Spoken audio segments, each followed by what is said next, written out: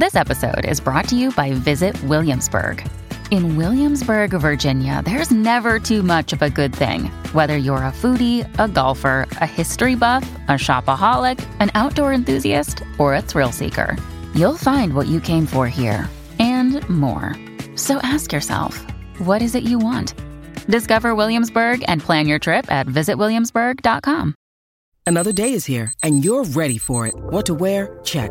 Breakfast, lunch, and dinner? Check. Planning for what's next and how to save for it? That's where Bank of America can help. For your financial to-dos, Bank of America has experts ready to help get you closer to your goals. Get started at one of our local financial centers or 24/7 in our mobile banking app. Find a location near you at bankofamerica.com/talktous. What would you like the power to do? Mobile banking requires downloading the app and is only available for select devices. Message and data rates may apply. Bank of America N.A., member FDIC.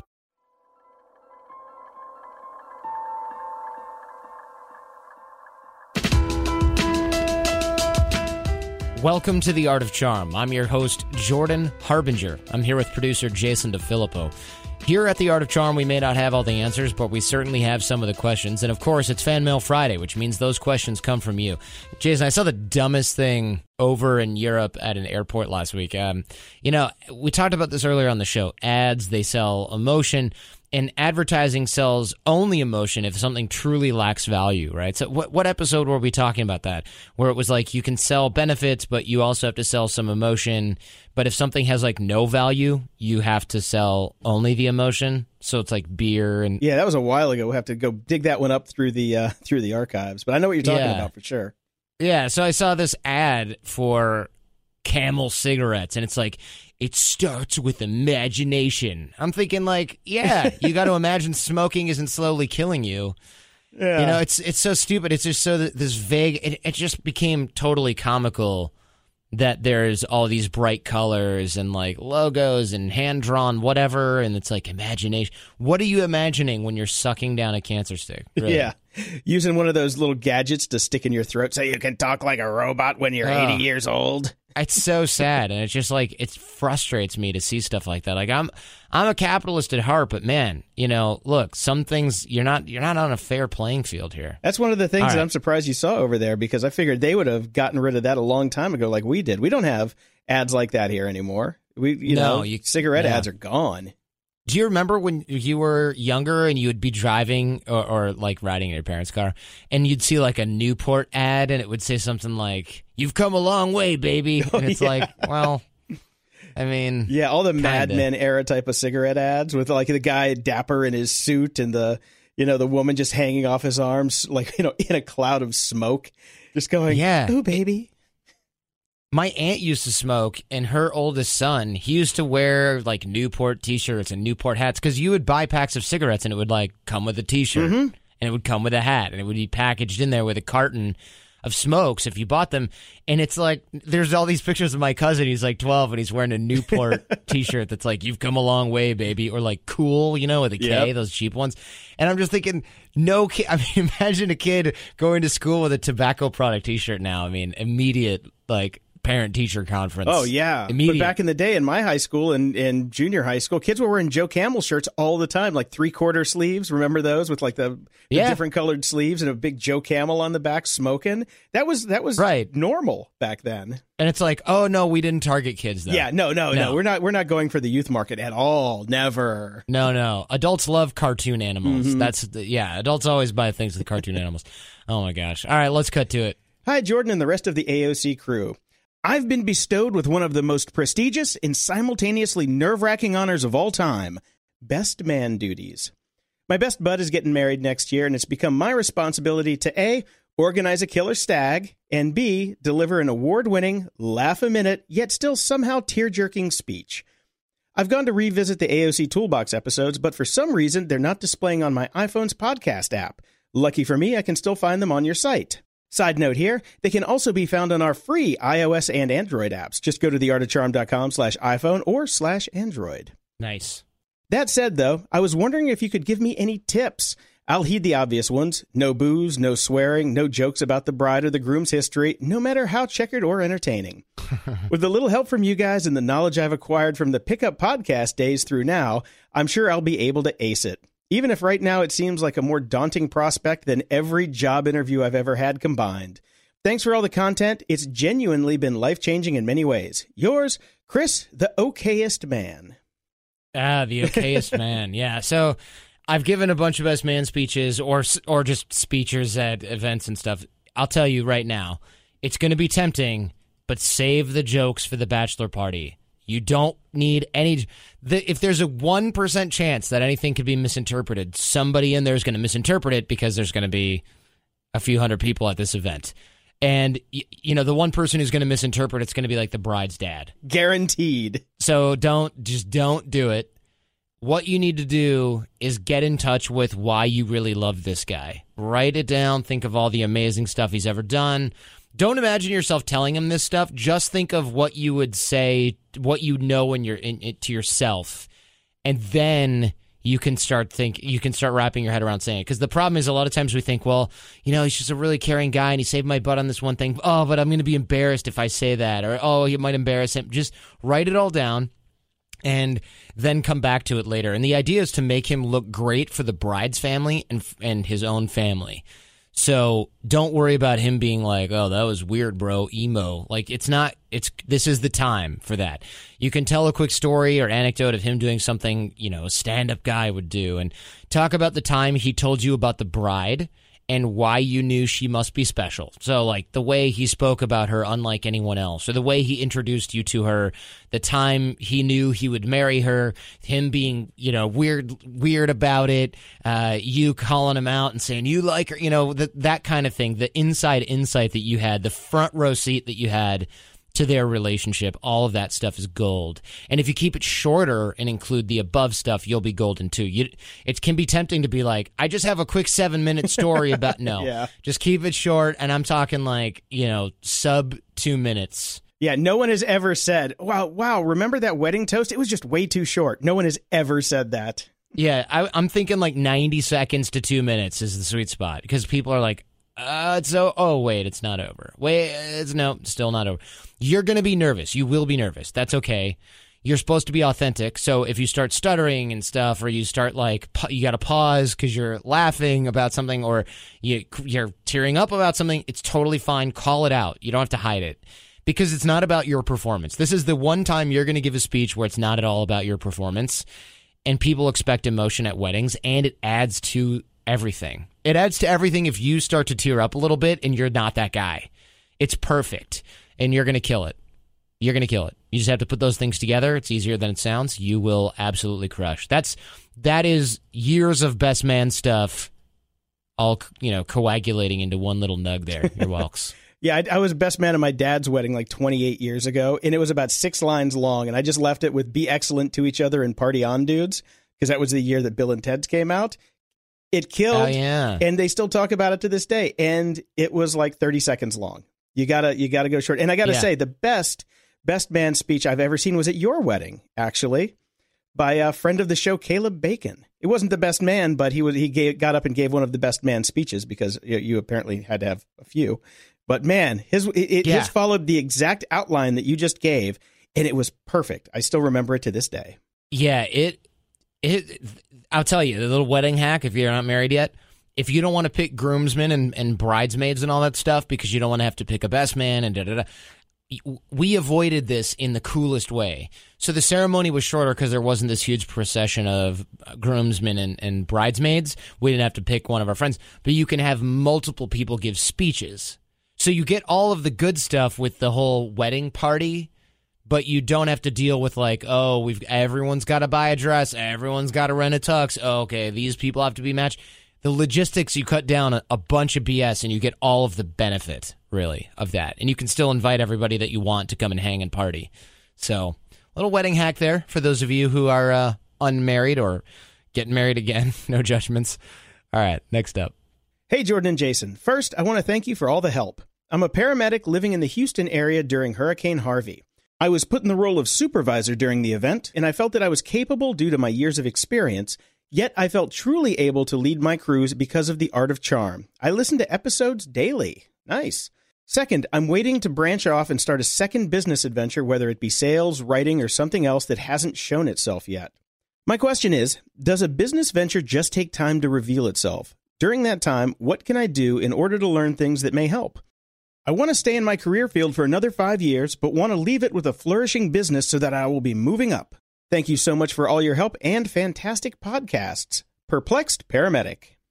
Nice. Hey, thanks for helping out our country in a time of need. I'm really glad you're getting value from AOC during these times as well. Makes me feel pretty good knowing we're helping those who help others. I don't know about you, Jay. Absolutely. Fantastic. Thank you so much. Yeah. Yeah, I would say, look, start a side hustle, learn piecemeal. It's fine. You have 5 years is an eternity in business. It's a long time, yet it's It'll go quick, though. It'll go quick.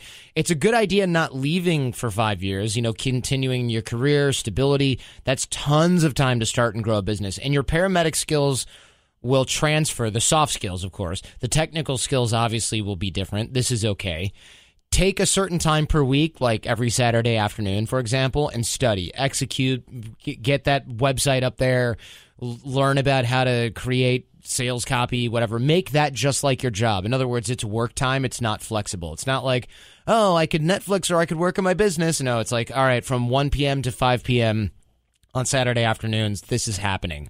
And if you've got other events during that time, you've got to maybe have a backup and you have to do it on Sunday. And don't leave to the guesswork or you're going to end up, well, I skipped last weekend because of this. Oh, the other weekend I couldn't do that. You're going to end up wasting years of time.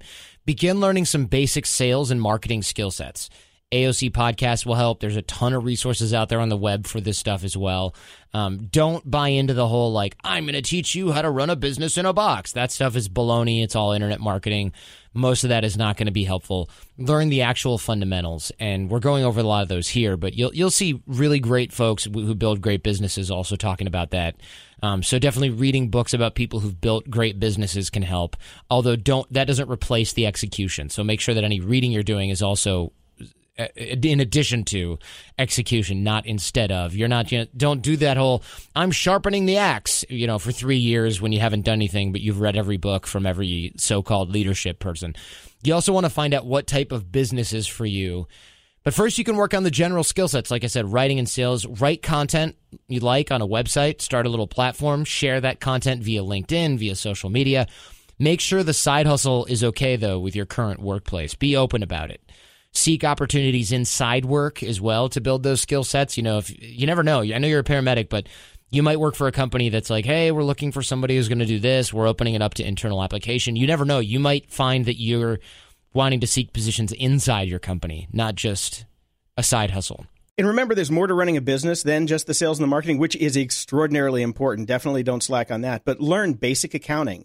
Business structures like DBA, C Corp, S Corp, which one will be right for you? Learn the basics of business tax and take the extra time to find a good accountant and possibly a bookkeeper if you don't want to do that stuff yourself. Don't leave this stuff until it's too late because it'll cost you time and money if you do. And since you're looking at a 5-year run-up, there's no excuse not to have this stuff on lockdown before you open the doors. I left this stuff as an afterthought for many of my businesses, and it screwed me and killed a couple of them because then I was scrambling to figure out the basics of accounting. What kind of corporation should I have? Oh, I got the wrong type of corp because I just checked a box at LegalZoom and got the wrong one. Get this. You've got the time. Study it, and it'll just be done when you're ready to go into business. Then you can focus on the stuff that you really want to do. Yeah, good advice. We've wasted a lot of time and a lot of money at AOC trusting knucklehead accountants who are like, oh yeah, every company should be like this. What's the internet thing you guys do again? How do you make money online? And we're like, okay, yeah. Shoot. Now we've got, this wrong entity in the wrong state, and it's just dumb crap left and right that we could have researched ourselves had we not been getting it already too late in the game. And then having to redo it, re-domicile in the state where you live and pay taxes, and then, oh, you got audited. Oh, let me see your books. Here's a Kleenex with some numbers written on it. I mean, that's what we were doing, and it's tempting because you're like, look, I'm executing the important stuff. You have so much time, you can do this all right. And it doesn't take that much time to do that much research. If you sat down for a weekend and go through what's the best place to incorporate the type of business that you're looking to. Are you going to have shareholders? Are you going to be a sole proprietor? That kind of thing. And do you see in the future that you might want to take on shareholders? Because that will cost you another $30,000 if you incorporated in one way and then say, oh, one day I want to have shareholders. Well, that's another $30,000 in reincorporating that you're going to have to put out of pocket that could kill your business. So think about that stuff ahead of time for sure. Yeah, it can really depend. I would say the Great Courses Plus, they probably have a ton of courses on each of these subjects. So if you want to, in fact, we can throw that link in the show notes, but the greatcoursesplus.com/charm. It's one of our sponsors, of course, but they have courses on bookkeeping, accounting, tax, corporations. I mean, they have everything for this. So I would start with some of that stuff because it's legit and the content is smart and on point. So also bear in mind, you're building individual bricks, individual skills now, like accounting and bookkeeping and tax and all that stuff, to pile up, and later you can build that into the house, which is your new business. So yes, in a way, businesses do take time to reveal themselves, but in the meantime, you will have all of these different skills, which will not only refine what you like, what you enjoy, where you want to go, but you'll feel much more capable, and frankly, you'll be able to do this a lot better if you have some basic skills. With time on your side, you're going to be fine. It's a great idea to plan ahead like you are now, and yeah, stay safe out there, man. I'm sure it's still kind of dangerous down there in Texas. Johnny, we know if you listen to the show, you are driven. In fact, we're driven by the search for better. But when it comes to hiring, the best way to search for a candidate isn't to search at all. Don't search, match with Indeed. If you need to hire, you need Indeed. Indeed is your matching and hiring platform with over 350 million global monthly visitors, according to Indeed data, and a matching engine that helps you find quality candidates fast. Ditch the busy work. Use Indeed for scheduling, screening, and messaging so you can connect with candidates faster. And Indeed doesn't just help you hire faster. 93% of employers agree Indeed delivers the highest quality matches compared to other job sites, according to a recent Indeed survey. We have hired a lot of team members over the last 17 years. Going through endless resumes, well, that's a time sink. But you know what else is a time sink? Interviewing endless people, because they're all going to give you the best face forward. That's why we love Indeed, leveraging over 140 million qualifications and preferences every single day. Indeed's matching engine is constantly learning from your preferences. So the more you use Indeed, the better it gets. Join more than 3.5 million businesses worldwide that use Indeed to hire great talent fast. And listeners of this show get a $75 sponsored job credit to get your jobs more visibility at Indeed.com/charm. Just go to Indeed.com/charm right now and support our show by saying you heard about Indeed on this podcast. Indeed.com/charm. Terms and conditions apply. Need to hire? You need Indeed. Over the last 17 years, we have launched our fair share of online courses, coaching programs, and finding the right platform has always been a challenge. They say if you do what you love, you never work a day in your life. But if you're an entrepreneur, you know the hard work that comes with it. That's why you need Kajabi. Kajabi makes it easy to run your entire online business from one platform so you can focus on what you love, creating. Kajabi is the ultimate all-in-one platform that helps creators and entrepreneurs build successful online businesses by unlocking predictable, recurring revenue. No matter your niche, Kajabi makes it easy to turn your skills, passions, and experiences into enriching online courses, exclusive membership sites, subscription podcasts, thriving communities, personalized coaching, and more. The best part? Kajabi doesn't cut into your revenue because everything is owned and controlled by you. So keep 100% of what you earn. And with Kajabi, you also get robust analytics, easy payment options, email marketing tools, and customizable website templates, all built in. You don't even need a huge audience to make sustainable income. There are thousands of creators on Kajabi making 6 and 7 figures with less than 50,000 followers. Right now, Kajabi is offering a free 30-day trial to start your business if you go to kajabi.com/charm. That's KAJABI.com/charm. Go to kajabi.com/charm and join the creators and entrepreneurs who have made over $7 billion. All right, moving right along. Jordan, I enjoyed Minisode Monday number 65, The Advantages of Being an Amateur. I've always believed experience can be a disadvantage when deployed wrongly, and I've also been a fan of asking less experienced colleagues for ideas and views. Now I understand why. We talked to our senior executives about the importance of understanding the difference between complicated tasks, such as brain surgery, which requires rules and processes to follow, and where experience is critical, and complex tasks, such as bringing up kids. Under complex, we say the best approach is to do lots of experiments and then do more of the stuff that works and less of the stuff that doesn't. Listening to Minisode Monday, it struck me that amateurs have an advantage at complex problems because they can experiment, but I wouldn't want an amateur having a go at brain surgery on me. Ain't that the truth? Yeah. Though interestingly, your example, which was sound engineering, would probably have been considered complicated because rules work, but perhaps because it involves human interpretation of the sound and anything with humans is complex, the amateur approach worked. So from now on, I will focus my experts on complicated stuff and engage amateurs in experiments on the complex stuff. And because most problems involve both complicated and complex tasks, I'll aim to get them to work together. Thanks again. I listen to lots of your podcasts and get a lot from them. If you ever come to the UK, be sure to shout that out. Linda. Hey, Linda. I like this. Jason, you want to go over the amateur versus expert thing for people who are going, wait, what did I just hear? So this was just a case of where we got some really bad audio in from a guest, and we gave it to our expert, Mr. Jason Sanderson, and he was having a hard time getting out some certain frequencies, and he kind of just said, can't get it out. And we both had this new software program, and I'm like, well, let me give it a go. And I just kept playing with it for hours and hours, and I finally figured it out because I was willing to experiment with it because I didn't know that I could not do it. That was kind of the gist of it. And I just kept experimenting. But, you know, it's kind of a hybrid of the complicated and complex because I've got several years of playing around with audio, not anywhere near the depth of knowledge that Jason has, but it was kind of a hybrid of both of those and then figured it out in the end on how to fix it. And hopefully everybody's listened to the show by now. Yeah, of course. Yeah, I like this because, of course, Sanderson can fix really complicated, tough things. And then you happen to fix this one that he thought maybe was impossible because you didn't know that all of the things that he didn't really try because he, quote unquote, knew they wouldn't work. So you tried some different stuff and it did work. And it has nothing to do with his level of expertise. Really, any professional would have said this is trashed. Yeah. And you managed to figure out the combination anyway. And this is a great distinction here. You know, I love the complicated versus complex differentiation.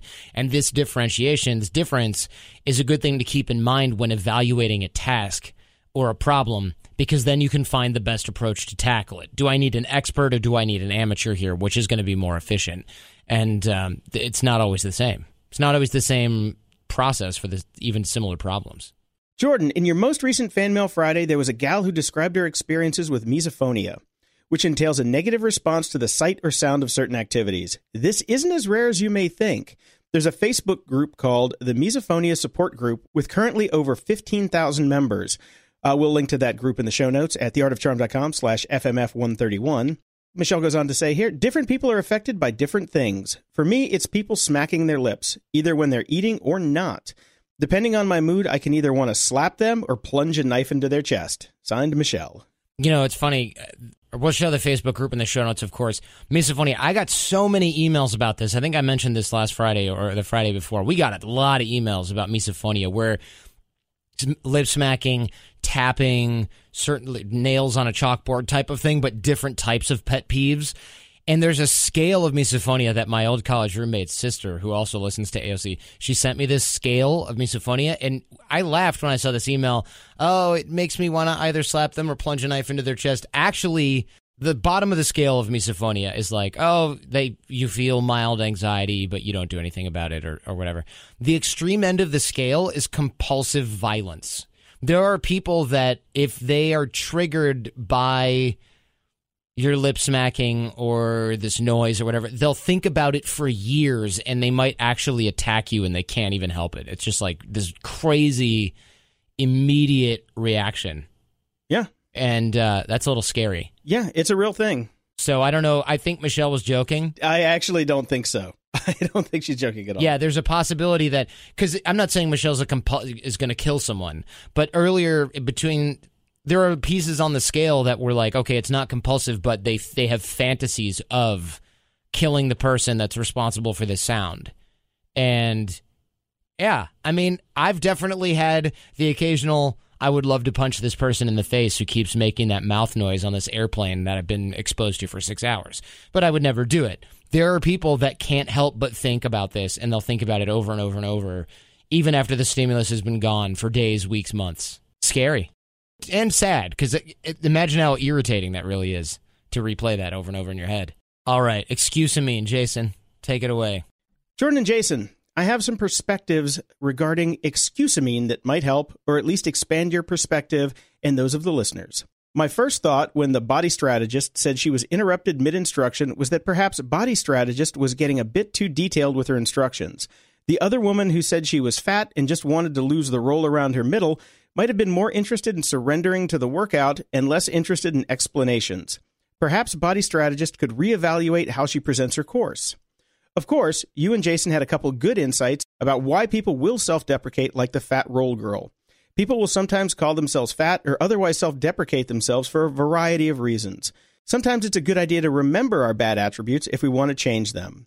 It's very easy for people to adapt to their situation and forget they have a fixable problem like being fat. It's certainly better to remind oneself rather than having other people do it. Focus requires attention, and if one forgets they have a problem, it won't fix itself. It's like making yourself bend over to pick up beanbags when playing cornhole to remind yourself just how out of shape you are when somebody offers to help. Yeah, this reference, by the way, the guy who wrote this letter, we were playing cornhole at an AOC retreat, and he was having trouble picking up the beanbags because he was I remember that, yeah. a little out of shape. So I had to help him pick up the beanbags. And you're right about self-deprecation being a defensive move. By acknowledging a fault for oneself, one really does take the power away from the sad people who like to attack others by pointing out faults. Therein lies a problem you missed. Once a person acknowledges the personal fault, sometimes the fault becomes firmly attached to the self-deprecating person's identity. Their life can revolve around trying to fix their faults. That's not a good thing. If their life revolves around going to abs solution classes, stair-steppers, and dieting, they can never let themselves actually lose weight. What would they do instead? They have no idea. They identify with their faults, and they cannot destroy their own identity. They identify with being fat, having a messy house, which oddly enough are highly correlated, or being the rude, pushy person, or swearing, or being undateable, or any of a multitude of faults. To be otherwise would destroy themselves, so they'll acknowledge the faults, talk about changing them, do the work, but never actually change. Their lives and identity are a never-ending process of change work that changes nothing. Hopefully some of you listeners can use this warning to check in with themselves. Have they made their faults part of their identity? Can they actually live without their faults? If they cannot, they probably have a good explanation for why they find it so difficult to change. They will need to reevaluate their personal identity. Signed, Fat Guy in the Woods. Really interesting. I'd never heard anything like this, but it does make sense that people can start to identify with these faults. I don't know exactly what you would do about that. I would imagine this is a longer process, a therapy process, because you definitely don't want to have your personal identity wrapped up in faults. Although I think our identity is wrapped up in both faults and non-faults for a lot of us. We just have to be able to, one, be aware of that and then separate those and then start making the changes. So yeah, very, very interesting point there. I don't think that body strategist needs to reevaluate how she presents the course, though. I think you can't take people's personal preferences based on their own insecurities and things like that into everything you do, especially if you're the fitness professional and they're the person in the class. I understand how somebody could get roped into thinking like, oh, man, I've been overweight my whole life. I don't even know how to be not that. And that in itself would be a problem because then you're really attached to it. You really cannot get past it. Yeah, you'd have to have some kind of substitution therapy to take the place of that identity that you're actually trying to get rid of. Right, and a lot of people do this, but it's extreme, right? It's like, now I'm the guy who only eats bean sprouts and works out 8 hours a day. I know people like that. Yeah. They were a little overweight, and then they were like, I'm going to go to the gym, and they go to the gym. My roommate in college, one of them, he wasn't overweight, but he wasn't in shape. He started going to the gym for, I think, I'm not even kidding. It was like 6 hours a day, 7 days a week. Wow. Yeah. That's insane. He was like, it works. And I'm like, well, you're literally not eating that much because you're at the gym all day. And he did a full body workout, like 5 sets of literally every machine in the gym all day. 6 hours, maybe even 8 hours. I don't even know. Wow. All day. Every single day. It was just madness. Obviously, he got in shape, but like, are you kidding? It's terrible for you. That's seriously bad for you. Yeah, I'm surprised it didn't kill him. Yeah, I mean, college. But, you know, he wouldn't argue with he's like, you can't argue with the results. I'm like, you don't know what your blood panel looks like. You have no idea what your joint condition is. Like, come on, dude. Yeah. But people do that. They get attached, and he was always like that, you know. I'm going to study this. Now he has like 5 master's degrees because he's just like, no, I'm not going to stop studying. I mean, it's strange. But there's a lot of folks like that, and a lot of them are either in great shape or in terrible shape. It doesn't seem to discriminate based on that. Interesting correlation with the messy house as well. Susan has a note as well. Hi, Jordan. I wanted to mention something about the social determinants of health and a question you discussed in a podcast. Why would someone choose to make $50,000 when coworkers make $25,000 versus making $100,000 when coworkers make $200,000? You have better health and live longer when you are higher in the hierarchy at work and socially, so the first choice is correct. Your power is relative to those around you. Therefore, the Art of Charm is actually improving the health of its members. Thanks for broadening my world with your variety of podcasts. Signed, Susan. So this is interesting. What she's referring to is there was a comment or a study about happiness where people are happier if they are making more money than those around them. This was just one. It was just one channel they'd studied. I'm sure it applies elsewhere. But it was essentially you're happier or report being happier if you're making 50 grand and everybody around you is making 25 versus making 100 grand when everybody else is making 200. You'll be less happy even though you're making twice as much money. And this isn't like, oh, purchasing power and all that stuff. No, it has nothing to do with that. It has to do with where you are slotting yourself and where you feel others are slotting you on the social hierarchy. And they found that it affects health, which is crazy. So essentially, if you could make $1 million a year, but if everyone you hang out with is making 5, you'll feel like crap. And your health will reflect that, which is incredible and kind of sad. Kind of a huge bummer, actually. Were there any workarounds for this? I'm not sure. I didn't see anything like that. I think, part of it was I think part of it was defining your happiness in other ways, but it's not that simple. It's not like, well, everyone likes me, or like, oh, well, I cook the best quiche. Like, I don't think you can do that. I'm not sure. I really don't think that you can do that. I think you can become more content with yourself, and you can take yourself out of the running.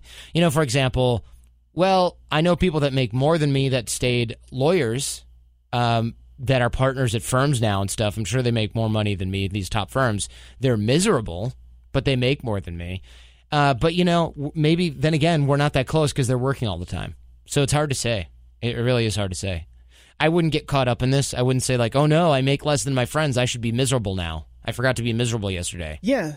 I wouldn't do that. Because there's a really sad bit that you were talking about. It's, I want to hang out with people who are higher status than me because I can learn from them. But if it's going to make me sick because I'm not at their level, I'm not going to go change my entire, methodology and lifestyle to go hang out with a bunch of losers who aren't making as much as me, and just because they have no ambition, just so I can feel a little better, Yeah. I think it's probably less about that, and I bet you that it's more geographic area and workplace, because they were talking about this study in the context of a geographic area where you make 50 grand and everybody else in your neighborhood makes 25, and like you cars and things like that, keeping up with the Joneses type thing, not necessarily your social circle. And it also makes sense, right? I mean, if you're an expat in a country where everybody else is making less, your purchasing power is higher, but also, you can make a lot more. I have a feeling it's more like that. I wouldn't worry about that in the context of, oh, crap, you only go as high as your 5 closest friends, and my 5 closest friends are doing so much better than me. I'm going to die now. Yeah. Cancer. It just doesn't add up. Yeah, it just doesn't add up for me on that. I wouldn't say that translates. But her point, Susan's point, was that since we're teaching social hierarchy and then those types of skills here at AOC, we're actually helping people become healthier, which is a cool claim. I'm not going to say it's scientific, but I'll take it. Okay. All right, next up. Hey, Jordan, I'm 31 years old and recently single. I was with the same girl for 7.5 years, but it ended for a variety of reasons, including her deteriorating mental health and the fact that we were both trying to start new careers. Long story short, I thought I was going to spend the rest of my life with her, but now I'm back on the dating scene. Here's where I'm stuck. My ex and I were such a good fit on the big issues, not wanting kids, both agnostic, shared vision for the future, etc. And even all the little stuff. We love the same music, movies, and comedies. Now that I'm going to start trying to meet women again, I'm a bit afraid of how hard it's going to be to find a match like that. I'm not really worried if I don't find someone I share all the same tastes with, but I really can't change the fact that I don't want kids. I'm a firm agnostic, I'm incredibly motivated and driven, and I'm heavily involved in fitness. I really want a woman who shares those qualities, and I don't think I can budge on that, but I'm afraid that I'm going to drastically limit the dating pool because of it. I don't know if this is me being picky or just true to who I authentically am. But it's overwhelming me thinking about how unlikely it seems that I'll find someone like that again. Not that I'm putting my ex on a pedestal, I just mean that statistically only a small portion of females would fit those characteristics. How do you recommend someone approach dating when they find themselves deviating from the social norms in many ways? For example, not wanting kids. It's at the point where I'm terrified at the thought of even having casual sex with a woman who wants kids, because what if somehow she gets pregnant? I can't stomach the thought. I was always more of a long-term relationship kind of guy, so trying to figure out how to handle dating now is daunting.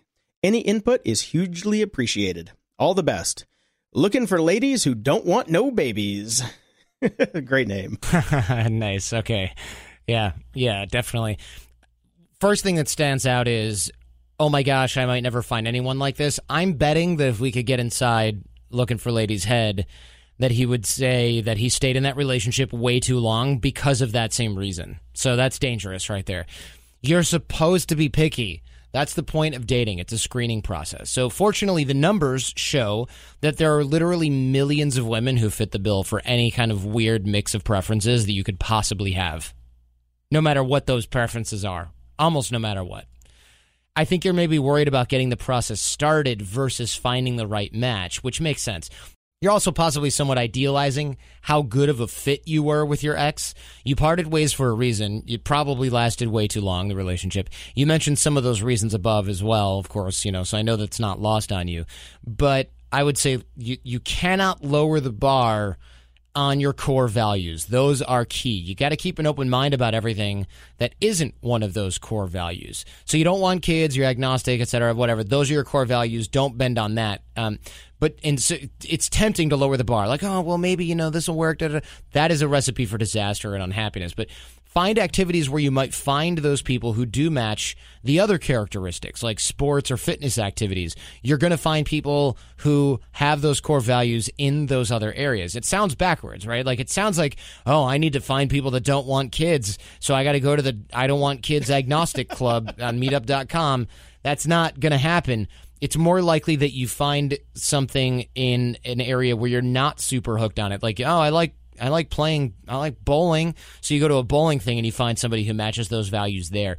Also, online dating also handles a lot of this because you can just check the boxes. Yeah, there's a lot of check boxes for all of that stuff. Right. Yeah, they're there for a reason. And in the end, this seems more like fear of getting started dating again and having real relationships than a real credible fear of not finding a match. Because you're a smart guy from the sound of this letter. There's a lot of people out there who are going to fit the bill. And if you've been in a great relationship before, it often seems hard to find anyone else who you'll ever be that comfortable with again. But it is very possible. In fact, it's likely. It's very likely. It's almost inevitable. It just takes more time than we would like sometimes. And there's a saying here at AOC, we say this a lot during boot camp, that it takes more time than you want, but it never takes as long as you might fear, if that makes sense. So it never happens as quickly as you'd like, but it never takes as long as you're worried about it taking. And Johnny says it with a ring to it. I can't remember his exact wording here, but look, it's all about getting off the duff and making sure that you don't lower the bar on core values and making sure that you're executing and taking action, going in the right direction instead of worrying about, am I going to ever find somebody? Well, there's one way to find out, and the answer is yes. It's just a matter of what timeline are we looking at here. All right, last but not least. Hey, Jordan, I'm nervous and excited to email you as I've listened to the podcast for the past 2 years and think you give amazing advice and feedback. However, I'm slightly terrified it's going to be some tough love. So here we go. I'm a CPA who worked in public accounting at an amazing firm for 5 years, and I did love my coworkers and my job. The firm culture and values aligned with who I am and what I love to do. However, I worked for a senior manager who didn't seem interested in helping me advance my career. I felt stuck and frustrated after several conversations regarding moving up and advancing with nothing to show for it. So I let a different company recruit me. They told me everything I wanted to hear and how much opportunity I'd have by joining them. Less hours, more pay. Why not, right? Wrong. Immediately when I started, they restructured and the job I was planning on doing became much different. There was no onboarding, no training. It was terrible. I approached my new director and tried to explain this is not what I came here to do and was concerned with my lack of training. Instead of coming up with a game plan to jumpstart things, she told me to reflect and see if I really wanted to be there. I decided to seek advice from my inner circle, and they all said I left my old job for a reason and to give it a shot. It's been 90 days now, and I'm still unhappy and frustrated. At this point, I'm not sure if I made the right decision that this is not a right fit, and I'm self-sabotaging this new job, or if I truly don't enjoy this work and want to go back to a job and employer that I loved. Basically, my gut tells me to try and head back to my old firm, possibly to a new department since I know my old manager has no interest in helping me advance. I miss the thrill and challenge of a huge deadline, and I miss constant client interaction. I'm very outgoing and deadline-driven. But it seems like everyone is telling me to stick it out as this is a new gig and stay for at least a year. Just seems like a long time to be at a job I'm really unhappy at. On the other hand, I feel like I'm giving up and not making much of an effort to better things at this point. Any advice or feedback would be amazing. I'm very career-driven, and it's killing me to feel like this whole job change was an epic fail. Thanks, and keep up your amazing work. Jumped ship without a life raft. Well, okay. Tough love, forthcoming, yes, but sympathy also. The situation sucks. I feel for you. Dude, yeah, definitely. I feel for you. It's also, it doesn't sound like your fault. You did all the right things. You listened to yourself when you didn't feel like you could move forward in your old job. You wanted to take a risk and make something better. It's okay to fail. It really is. It sounds like you're in a tight spot and you're worried about some sunk cost because you've already switched jobs. Your friends might be onto something, though. Maybe you did switch jobs for a reason, and now you're minimizing those reasons. I don't know, because they're not detailed above. Maybe you're like, oh, it wasn't so bad. It was great there. And your friends are like, no, you complained about it every day. I don't know. But you're worried about going back to your other company with your tail between your legs, from what it sounds like as well. And that's ego, but it's also very normal. Your inner circle is saying to give it a shot. I understand that. I think they're probably giving you good advice. But, oh, man, 90 days sounds like a shot to me. That's 3 months. Yeah. You gotta feel for the place. Unless people are saying, hold on, we're gonna get this thing in order. But it sounds like your director was like, oh, well, if you don't like it, GTFO. And that's not cool. Go fly a kite is not the right answer. Make sure you've exhausted all options, though. Do you get along with your coworkers? Is there anything that fits? If the answer is no, and it's not just discomfort with something new, then it doesn't sound like this is the right place for you. So you have to kind of ask yourself some hard questions here. Am I just uncomfortable because this is new and I've got a stiff learning curve and I didn't think that was going to happen? Or it's like, no, they don't give a crap whether or not I fit in. They don't care to train me. I'm being set up to fail. This isn't the position I wanted. They lied to me about this, that, and the other thing. That's different than I'm feeling uncomfortable because I'm on a stiff learning curve. These are very, very different things. One is healthy, the other is not. One thing I noticed, though, he let himself get recruited, which means that this other company found him, interesting for a position, which means another company might find him interesting for a position. So maybe look for a different company and don't go back to the old company that you left because there was no room for growth. Maybe find a smaller firm where you can grow with the company and get to that place where you really want to be. Exactly. I agree with that. You've been recruited once. It means you're fit for wherever you want to go, most likely, not just this place. I don't know how big the market is or, if she would have to move. Who knows? There's probably other considerations, but it's something to look at. You don't have to go back to where you were. You can go somewhere else. Documentary of the week. I don't know. Do we have a documentary of the week? I think y'all should just be watching Narcos. Amen. Yeah. Narcos is awesome. Look, it's historically accurate to a point. It is awesome. So let's just call that a documentary of dubious accuracy. Yeah, I guess. Seriously. Well, they do intercut actual pieces of historical footage, so the things have happened, but there's some of it that has been, dramatized for effect. But I love it, man. I didn't know they were going to be able to pull off season 3, but boy, did they ever.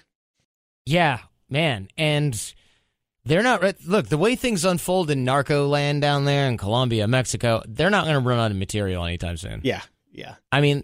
If they want to do season 4, if they haven't already planned it, season 4, season 5, this guy El Chapo, this drug cartel leader, this guy is he's writing his own movie at this point. Yeah. Vanishing, escaping from prison from under a shower, getting visited by frickin' Sean Penn. The DEA's chasing Sean Penn. They find him. They arrest. I mean, it's just, this stuff writes itself because these guys are so ridiculous. And there's so much money and there's so much intrigue involved. So Narcos on Netflix, not a documentary, but man, go for it. Hope you all enjoyed that. Don't forget, you can email us Friday@theartofcharm.com to get your questions answered on the air. We keep everybody anonymous, so you can either make up your own funny name. We can do it. If it's feedback for the show, fans of that, we love to argue like we're right, listen like we're wrong, so don't be shy. Hit us up over here. And if you got your own advice for some of the people you've heard from today, let us know. If it's something that can help everyone, might read it on the show. That Fan Mail Friday inbox, though, man, that thing is just exploding. There's like 500 emails in there. So, if it's like, I'm going to do this thing tomorrow, save the time. Save the time. A link to the show notes for this episode can be found at theartofcharm/FMF131. Quick shout out to Joey Johnson in South Korea listening to AOC with his squadron. He's a fighter pilot. Pretty sweet. Nice. Top Gun, South Korea style. Stay safe over there. Things look a little unpredictable at the moment. And another Joey Svensson of the Bad Christian podcast. They had me on a few weeks ago as well. Joey listens to AOC and is a all-around good dude, but a bad Christian, apparently. Are you in a strange land listening to our familiar voices? If so, hit me up. I'll shout you out here on the show here with Jason. I'd love to hear from you either way. I'm on Twitter at @TheArtOfCharm. It's a great way to engage with the show. And Jason, you're on Twitter? I'm on Twitter at JPDef. That's JPDEF. And check out my other podcast, Grumpy Old Geeks. Go to GOG.show for how to subscribe. All right. Don't forget about the Art of Charm Challenge as well. Text AOC. That's AOC. to 38470, or just go to theartofcharm.com/challenge. We help you with your networking skills, your social capital, networking charisma. It's for both guys and gals, so check that out. We take it step by step, becoming better at making some personal and professional connections. Lots of little drills and exercises in there. It's all about forward momentum. You can get there from theartofcharm.com/challenge or by texting AOC. That's AOC to 38470. More from AOC at theartofcharm.com, including info on our live residential boot camps that we run every single week in LA. If you really want to dig into this stuff and work on your AOC skills with us as your coaches, that's theartofcharm.com/bootcamp. And we take cryptocurrency, so, go ahead and transfer some of that blockchain on over. Go ahead and rewrite some blocks. Now stay charming, get out there and connect, and leave everyone better than you found them.